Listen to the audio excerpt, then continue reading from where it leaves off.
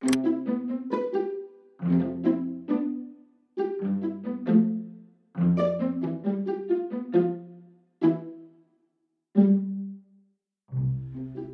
Dumbo Feather listeners. This month, we're catching waves with the conversation between two legendary surfers, Lauren Hill, who we spoke with for issue 45 of the magazine, and Belinda Baggs, co-founder of the Sea Roots movement. Love that. Surfers for Climate. Lauren and her partner, Dave Rastovich, have a podcast called Water People, all about the aquatic experiences that shape us. And so we invited her to have a chat for us with Belinda. Her work at Surfers for Climate is all about mobilising wave lovers to take positive climate action. So, Bindi, you are from the coal mining town of Newcastle on Australia's east coast. How did growing up there influence your career trajectory toward activism, toward environmental activism in particular? I think it was a really slow burn. As you said, it's a coal mining town, especially when I grew up. The whole neighbourhood was really blue collar, and I actually had a lot of family and friends who were employed by that sector, whether they were working in the mines specifically or on the conveyor belts or the big industry or something, but it really was a big employer. So as a kid, nobody really questioned what was going on in that sense.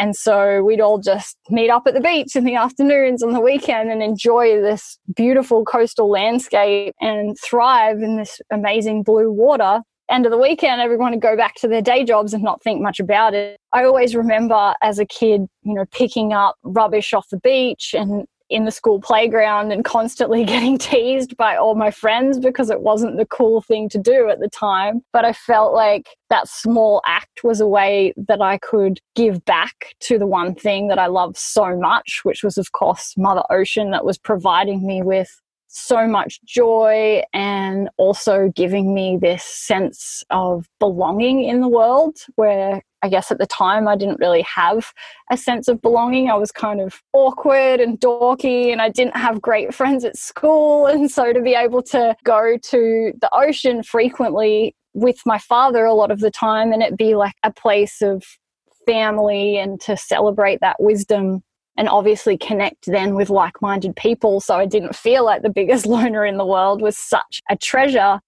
Every time there was a big storm event, I remember just all this brown water rushing out of the Hunter River and obviously flooding along the beaches and the coastline and getting so sad, having to wait a couple of days in order for that to clear up just because I didn't really want to go surfing in this brown soup. What was that? There's a lot of farms up there, so it was probably just a lot of like dirt and sediment that was washing in off a lot of those areas that had sort of lost their natural trees and grasslands and things like that from heavy farming practices. So I don't think it was anything that was too heavy from the industry, but it definitely did sort of sweep by a few industrial areas along the way. It was heartbreaking to just see yucky brown water everywhere and, of course, like a heap of trash on the beach. My nana also lived over the other side of town in Carrington, and I remember visiting her as a child and there being this like black kind of soot that would be all over her house and would be all over our car when we left, and you could smell it in the air, and it was actually like coal dust in the air because she was quite close to a lot of those industries that were on Kooragang.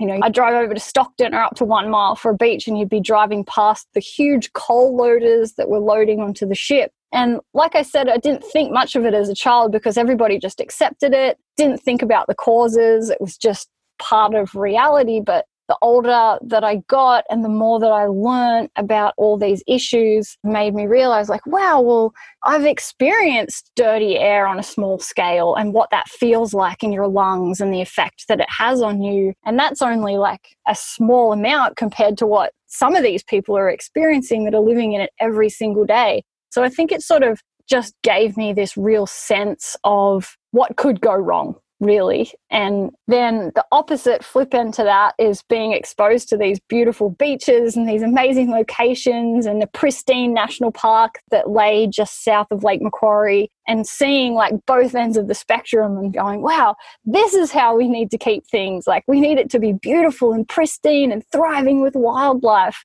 not this. And so we need to do all we can to fix that. Yeah, I wanted to ask you about Newcastle specifically because I've only been once or twice. And one of the times we were visiting family there, it was almost like I was having an asthma attack. I was really struggling to breathe. I guess the predominant wind at that time maybe was west and it was blowing coal dust. Was that the troublesome wind? Yeah, it seems to just blow like everything from all those heavy industries like coal dust. There's also, a lot of other gases that they emit into the air. There's obviously levels and times when they're allowed to release them and things like that, but I'm not sure if they at that point were sticking to those rules and regulations, and they have probably tightened up quite substantially now, as well as a lot of that heavy industry has actually been abolished. So the town has changed, especially in the last decade. But yeah, it's confronting when you're all of a sudden smelling and feeling this heaviness in your lungs of what's being put into the air because of the fossil fuel industry. Yeah, I found it really disconcerting in my body, just really unsettling to not be able to take deep breaths. And the only thing I could really pinpoint it to was something going on in the air. Yeah, it's definitely evident and worse when the westerlies blow or nor'westers, you're right.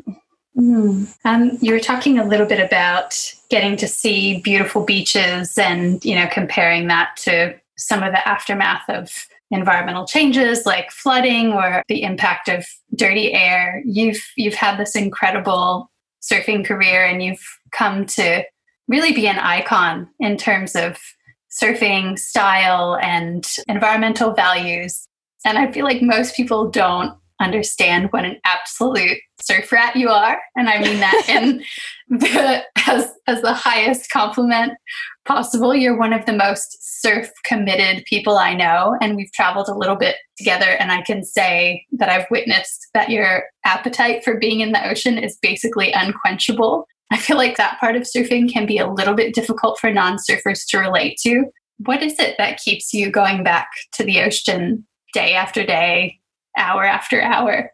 Oh, it's so many things. I'd say I'm probably a little bit obsessive compulsive. And I do have a lot of energy. And so I think the ocean's been a really great place to channel that in a positive way. More than anything else, I'd say that it's just that sense of playing and ultimate fun that keeps bringing you back, wanting to experience that over and over again. That to me is the number one thing. I've also traveled quite substantially throughout my life and had moments where I've lived on people's couches and out of my van and found myself on the other side of the world feeling completely homesick and missing my family. And the one place that I can always go to feel that sense of homeliness is being in the ocean. And so I think that's another thing, is just that feeling of like belonging and the connection that you get to nature as well. I think when you are removed from that after visiting those natural places, obviously for me it's surfing, but I've heard people get it from the mountains and from trail running and all other types of experiences in nature, that when it's removed from your life, you really miss it and it feels like something's wrong, something's broken. And so I would definitely say that it's the sense of connection to nature, just being out in wilderness, and the vulnerability that you feel as well, like being really exposed and how small and I guess in a sense powerless you are in comparison to this grand, large ocean with so much energy. The friends that you make as well, like there's nothing better than, your friends being like, hey, you want to meet up? Like, you want to go grab a coffee? It's like, nah, let's go for a surf and experience that together. It's so much fun just to feed off each other's energy out in the water. And I guess, again, that brings back that element of play and having fun. Now I'm teaching my son how to surf. And so that's absolutely priceless to be able to watch him experience all these things in the ocean for the first time and paddle back out and tell me about how the wave moved, or, how he got barreled because the wave like hit a shallow bit in the sand and it really threw over him. And so just his experiences as well is now another draw card to get into the ocean in the afternoons after school, when maybe I wouldn't have always pursued like a crappy onshore surf, but I'm like, no way, I'm taking Race into it's going to be the best surf of the week. So isn't it amazing? One of the things that I love so much about surfing is how it can alchemize a totally mundane day and turn it into absolute magic just from one wave. I feel like not many of us as adults have outlets that can be so transformative so regularly in our day-to-day lives. Just catching a wave can light up your day or your week even. Or your month even, maybe, if it was good enough. Yeah, absolutely. Yeah, completely. And I really realized that too after having my son race, and I was out of the water for a month or 2 months, and seeing how like just one wave can really be the make or break of your week or your month, and really change your whole perspective and outlook on life. And so I think I'm a lot more cautious now about other people's needs when they're out in the water as well, and just a little bit more passionate about helping them get surfed too. Oh, that's so kind. I was a little bit hesitant to ask you about this because I feel like no male surfers are ever asked about how parenthood, fatherhood in particular, has changed their surfing lives. It's almost always mothers who get asked this, but I've seen how motherhood has really emboldened you in your environmental activism. Can you talk us through those changes a little bit? Yeah, I guess like I mentioned earlier, I've always been environmentally aware. Obviously started my journey picking up rubbish from the beach, and then looking at ways where I could individually do better in my own household, in my own backyard, with my own choices. And then when I had my son, I started learning a lot deeper about climate change. And when you look at the trajectory that we're currently on, it's terrifying. And he's going to be in his prime in a lot of those years where there's possibly going to be some really harsh impacts. And so I see as a parent, my number one role is providing him with a safe and flourishing future, whether that be in an hour's time, tomorrow, or teaching him to read and write, get a career, learn to look after himself so he can be like a fantastic adult. But I saw that climate change was threatening all of that. And so as a parent, I felt like it was partially my responsibility to do all I could in order to make that better for him and the next generation. Wow, that's so beautiful. So you've just started your organization, Surfers for Climate. What is it about right now, and what did you find was the most compelling science that's motivated you to take action and take it right now? The most compelling science for me would have been looking at global warming. The trajectory is that we're to reach 4 degrees above pre-industrial levels before the turn of the century if we don't change our ways, if we don't do anything and we continue business as normal. And at 4 degrees Celsius, it's predicted that we'll see a complete breakdown in civilization. And that's scary. The turn of the century, my son's going to be still alive. He's hopefully going to have grandchildren, and they're all going to be experiencing that. And what does it mean for surfing as well? That may be like a little bit of a selfish thing, but surfing's really special to me. It's part of our family heritage, and I want to pass that on to my son. And so there's all these huge effects that we're seeing on the oceans at the moment, from ocean acidification, coral bleaching, coastal erosion. The rise in sea level temperatures are really having drastic effects on local ecology. We're seeing like huge sections of seaweed that are completely wiped out, that are leaving no home for a lot of the little fish. And it's really affecting everything from, the small end all the way up the spectrum as well. Like, not to forget the bushfires that we experienced last summer, burning out like frontal dunes and choking our lineups and incinerating so much of our beautiful wildlife, that there was just too many signs that were pointing towards the fact that we needed to do something, that we needed to do it now. And that as surfers, I believe that we really sit on the forefront of the climate crisis, experiencing these things firsthand. Our coastlines are so vulnerable. We're seeing all those things that I just mentioned happening to our oceans. They're right below our boards or along our shorelines. And we're in a perfect position to do something about it. Yeah, we're really canaries in the coal mine, aren't we? We're feeling it in our bodies and watching the changes happen at our beaches in real time. Yeah, completely. There are a handful of quotes that surf media really loves to throw around. What you were just saying reminds me of one of those from psychedelic psychologist Timothy Leary, who wrote that surfers are throwaheads, quote, of mankind, not the dregs. They aren't the black sheep of humanity, but the futurists, and they're leading the way to where man ultimately wants to be.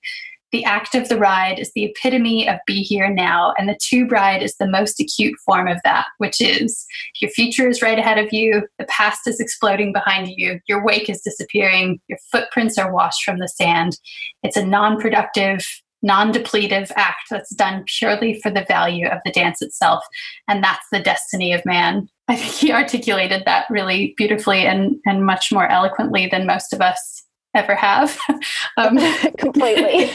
But I wanted to ask you about how you feel about that quote, and also how this kind of self-centric practice, this practice of riding waves, fits into a global movement for abating climate change. Well, I love the quote, and I think it definitely hits the nail right on the head. It's perfect and very relevant. And riding waves is a selfish act. I'll be the first one to admit that for sure. Like, nobody else is gaining from me having the wave of my life, really, in reality, except for maybe my mom if she was watching, because that's what I feel when I watch racing. But I think it's that act that connects us to nature, the fact that a changing climate can potentially eventually take wave riding away, take these sacred places that we visit away or threaten them in some way, that it will be the rallying call. That selfish act of riding waves is going to be the thing that is going to see us all rally together and make big change, because we want to protect our sacred waves, we want to protect the places that they break, we want to protect our coastlines and the things that we love. Yeah, we really saw what you're talking about come to fruition with the Fight for the Bite campaign, which you were really instrumental in rallying coastal people and surfers in particular from in Australia, but also around the globe, to really rise in opposition to the proposed deepwater oil exploration in the Great Australian Bight Marine Park. Why do you think that campaign was so successful? Well, I think there was so many amazing people working on it to start with, and we all sort of called upon our contacts and our friends and our little groups that we resonate with to make a difference and help us along the way. But more than anything, it was the spill modelling was so devastating. You know, when you saw that big blob come from the Great Australian Bight and reach all the way around to southern end of Western Australia, and then all the way up the east coast to Port Macquarie and even over to the western coast of New Zealand, it was like, wait a second, you know, we have to do something about this, because it's threatening the whole southern part of Australia's coastline. And not only is it going to affect our waves, it's going to affect all the marine life that rely on those locations to survive, as well as all our local economies. There's so much tourism in a lot of these areas, and our livelihoods are based upon that. So it was kind of a no-brainer. Why risk it? Yeah, absolutely. That was also the rallying call for us at Surfers for Climate to see, wow, people really care about their coastlines and they really do want to stand up and protect them. And this is obviously from an oil spill that's a lot more visual than climate change. But if we can connect these dots and show that climate change is affecting our coastlines and our waters just as much, then I think that we're going to have a lot of surfers there who care and ready to take action. That makes me wonder about the goals and objectives of Surfers for Climate. Is part of the challenge making climate change more visually accessible for people? Definitely. I think that that's one thing that we really strive to do, is be a completely inclusive organisation. We want people to join us no matter what board you ride, what your background or identity is, but also no matter how advanced in your environmental journey. So, you know, if you've never done anything environmentally friendly in your life, to people who base their everyday around it, we want you to be part of Surfers for Climate. And we definitely strive to really tell those stories from people in communities who have experienced these things firsthand, in order to draw the links together and make people kind of realize and become aware about the situation. I got to be part of the paddle out, the Fight for the Bite paddle out here in Byron in the Bay. And what struck me so fully was the sense of community and all paddling out, with a unified voice, a unified message. It was in opposition to something, but it was also in support of something even bigger than that. And that's the health of the places that we love, the beauty of the places that we love that nourish us and feed us in so many ways. And that just felt so sustaining and so bonding and empowering, being part of a real community, having that for spirit and not just anti-spirit. It's a slight change, but a paradigm shifting one. Oh, I completely agree. Down here in Torquay, we had somewhere between 1,500 and 2,500 people paddling out, and so many faces that I'd seen in the surf before of people who'd kind of turn the other way or never paddle up and be like, hey, how you going? And it was amazing just to see everybody come together. And I feel like it's actually really changed our community here as well, where now everyone is talking to each other and there's definitely more of an inclusive environment here. And that was just amazing to see that unity. Speaking of inclusivity, I noticed that the acknowledgement, respect, and engagement with First Nations people is a founding element of Surfers for Climate. Can you talk a little bit about that?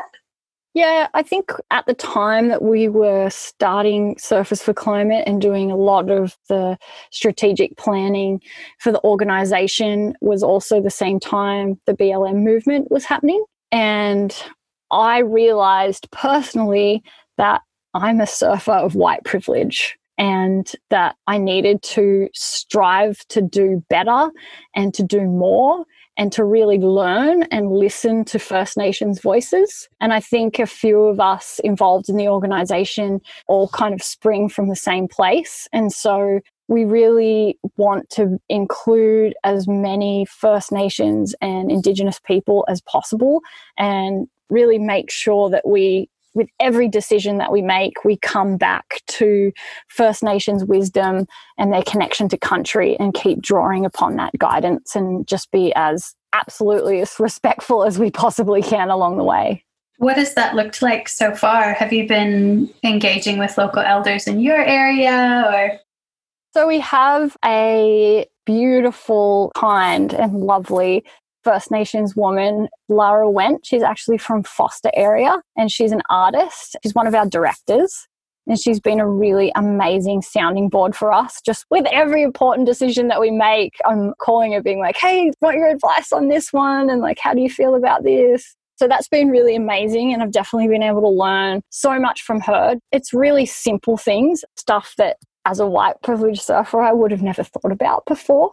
And I think they're really important things that we all need to learn. Can you give me an example? I'm just really curious. Yeah, so simple wording, do you say First Nations or do you say Indigenous? It seems like it's a little bit of a generational thing where most recently say First Nations, but maybe if you're talking to our parents' generation, it's more respectful to say Indigenous. Our most recent one was if the person that's giving the welcome to country needs to be from that country or not. So apparently if they're not from that country or that mob, then they can give an acknowledgement of country and not the actual welcome to country. Yeah. So just lots of little different things along the way. We also have another amazing ambassador. Her name's Rinchen Wilson, and she's from Gippsland area. And so she's been a really great sounding board for things like that. And she's helping us put together a bit of a guide on things that we may not think about, but things that we could definitely all do better with. So that's in the works. So we want to include and get as many First Nations voices as possible. So we have Billy Bain along for the ride with us as well, who's another amazing surfer and artist from Sydney. And we have a couple of lovely ladies from Vanuatu as well. So just trying to learn as much as we can and support First Nations voices as much as we can.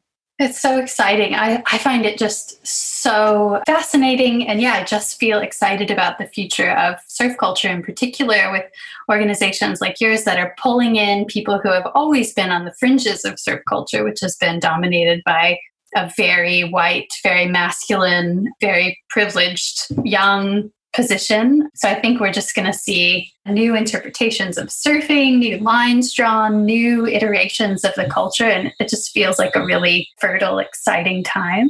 Yeah, I agree. It's such a good, wholesome way of looking at surfing, I think. Yeah, new wave. Yeah, a new wave. Can you tell me about the concept of thoughtful larrikins?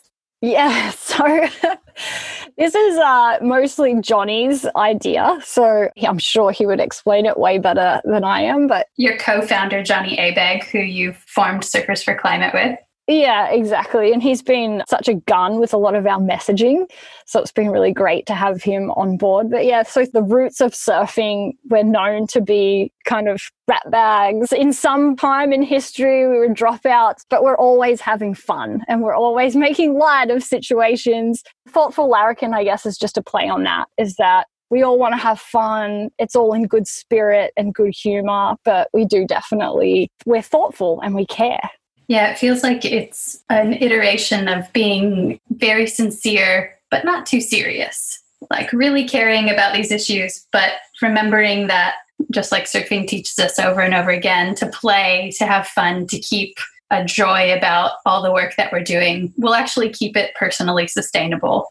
Yeah, completely. And I think that's the thing with climate change is like it can really get you down. There's a lot of doom and gloom and really bad statistics out there. And so not let negativity take over, to stay focused and actions based and positive and make light of the situation where we can. Oh, that's so great.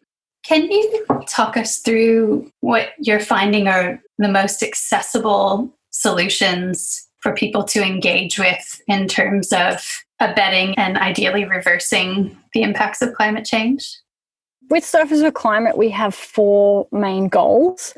The first one is to mobilise and empower an alliance of surfers who really care about climate. And so I think that what we were talking about before with a lot of the storytelling and connecting the dots, and I guess just generally spreading awareness about the issue. We all agree that there's something to be said about those really intimate conversations that we get to have with each other in the lineup, maybe in the car park. It's usually when somebody's half out of their wetsuit and in a vulnerable situation.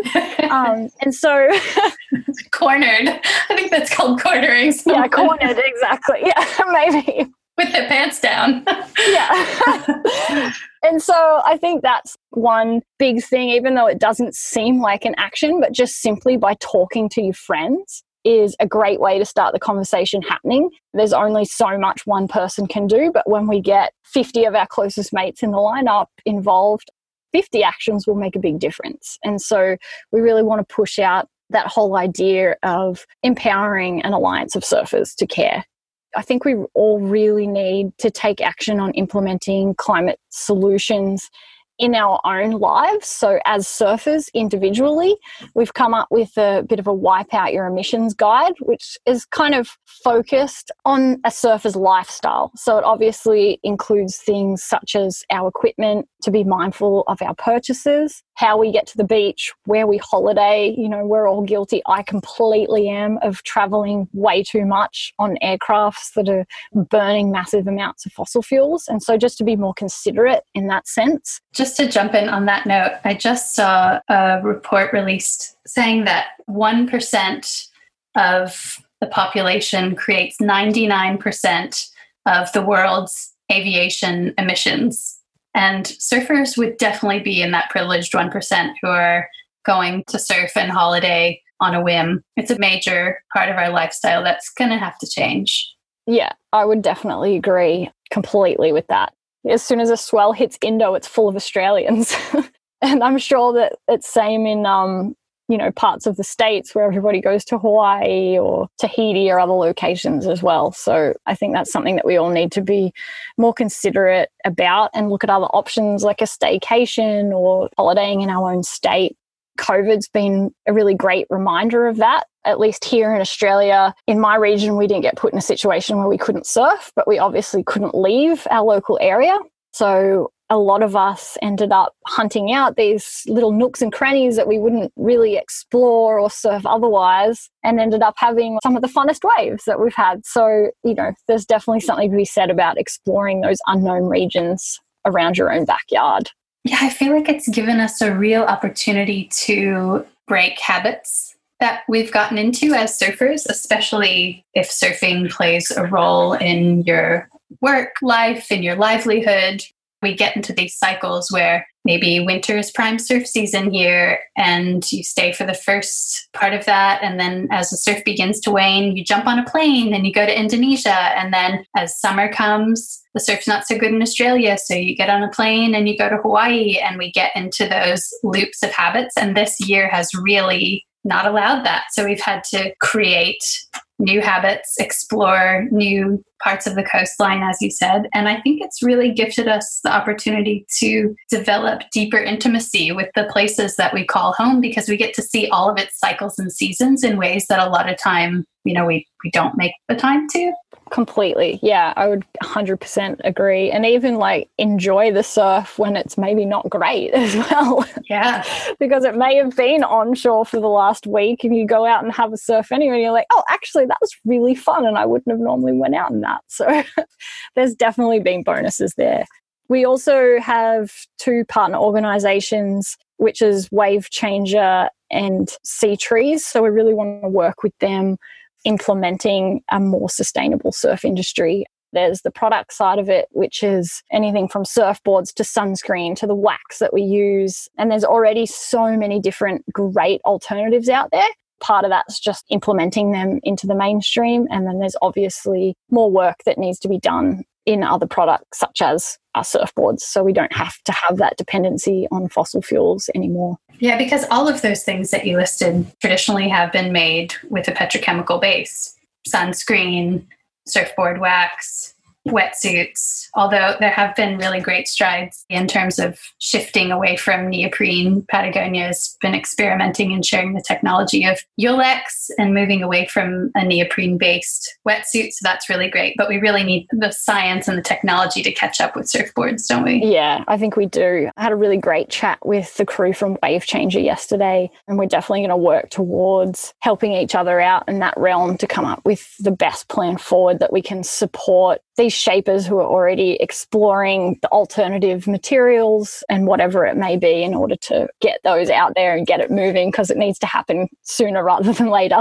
For something like surfboards, there are so many thousands of them produced every year. There's probably not going to be a singular solution that will actually be sustainable in terms of resources. I was walking on the beach, walking home from a surf the other day, and I saw a bunch of cuttlefish skeletons. And I was like, man, I wonder if you could crush down cuttlefish bones and reshape them into a foam.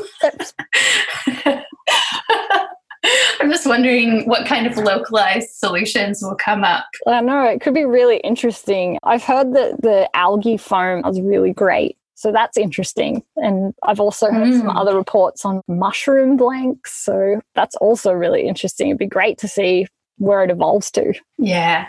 Yeah. We also want to help the surf community play an active role in stopping offshore fossil fuel developments. We've already seen that with Fight for the Bite. We're now seeing it with PEP 11, where a lot of surfers are stepping up to the plate. We're currently working with Friends of the Earth, who are focusing on the expansion of the acreage releases down in the Otway Basin. So just trying to really rally the surf community around that, because like you said earlier, we've seen how successful that was with the Fight for the Bite. And so I think we need to keep pushing that envelope to all these different regions and really demand that we stop extracting fossil fuels out of our oceans along our coastlines and, of course, on our land as well. The other thing that we really aim to do is to make our MPs representing coastal communities take action on climate. There's 2.5 million surfers in Australia, which is a huge percent of our population. Wow. And obviously, most of us live in these coastal areas. And so we need to do all we possibly can in making those relationships and using our influence to, I guess, prompt our MPs and our government leaders to champion action on climate. Wow. And what does that look like now? How does a surfer who's starting to be interested in engaging with climate change, how do they start to dip the toe in politically? I think in a lot of areas it could be as easy as just reaching out to your local MP. You know, when you call, they're quite happy to talk to you. You can also email and they always respond. If they just get one call or two calls that are pressuring them in one direction, it may be pretty easily disregarded. But when you have like a huge amount of your constituents giving calls with, things of concern, then they're eventually going to listen. And so that would be my tip or point for now, is get on the phone or get on your email and just reach out to these people who represent us, because they want our votes and they have our job to, take care of our local communities. What's the ultimate vision and idea of success for Surfers for Climate? Well, solving the climate crisis, of course. No, I guess my vision moving into it is seeing every surfer be active on taking climate solutions. And that could be on a variety of scales. I realize that everyone's completely different and they have different interests and different lifestyles. And so it may be individual action, it may be more larger scale systemic action, but generally just having everybody care. And when an issue pops up, like we saw with the Fight for the Bight, I know I keep bringing it up, but like having everybody jump on board and unite and rally for the betterment of our environment. That's great, Bindi. Just to close, I feel like so many of us feel the despair about the slow pace at which we're moving to address climate change culturally and legislatively. But when I look at surf culture, it actually makes me feel pretty hopeful. Surf culture's changed so much in the last decade, in the last 5 years in particular. It's really become legitimately more inclusive in so many ways and more sensitive to environmental concern. Where do you find hope in your personal life and in your work as an activist? The days where I'm super down, I find myself in the ocean, no matter how bad the conditions are. It's a place that's just this gentle reminder of what we're all fighting for, is our mother ocean, our earth. Just the notion of knowing that I'm doing everything that I can for my son, for these places that we love so much, for all animals and life on earth, then that's what gives me a sense of hope. And of course, it's encountering amazing people such as you and a lot of my other friends that I get to work on these amazing projects with. And so knowing that there's like-minded people out there and people who are going to throw it all on the line and do everything that they can as well is definitely hopeful. The other thing about surfing too is that there's so many different types of people that surf now. Just the other day I was surfing with a teacher, a lawyer, an accountant, a CEO, and a student at the same time. And so I was like, wow, just with this mix of people right here, we have the power to make so much positive change, And so I think that's the great thing about surfing at the moment, is everyone doing it from so many different walks of life that we're able to make a difference.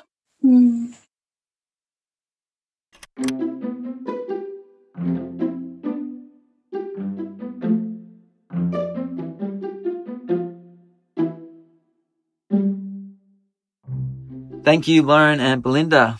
You can find out more about their work via waterpeoplepodcast.com, that's Lauren, and surfersforclimate.org.au for Belinda. This episode of the podcast was edited by the guys at Cheshire Audio and Yaga. Dumbo Feather is a print magazine, a podcast, and a website that tells stories of people making positive change in the world. Check out our work and become a subscriber over at dumbofeather.com.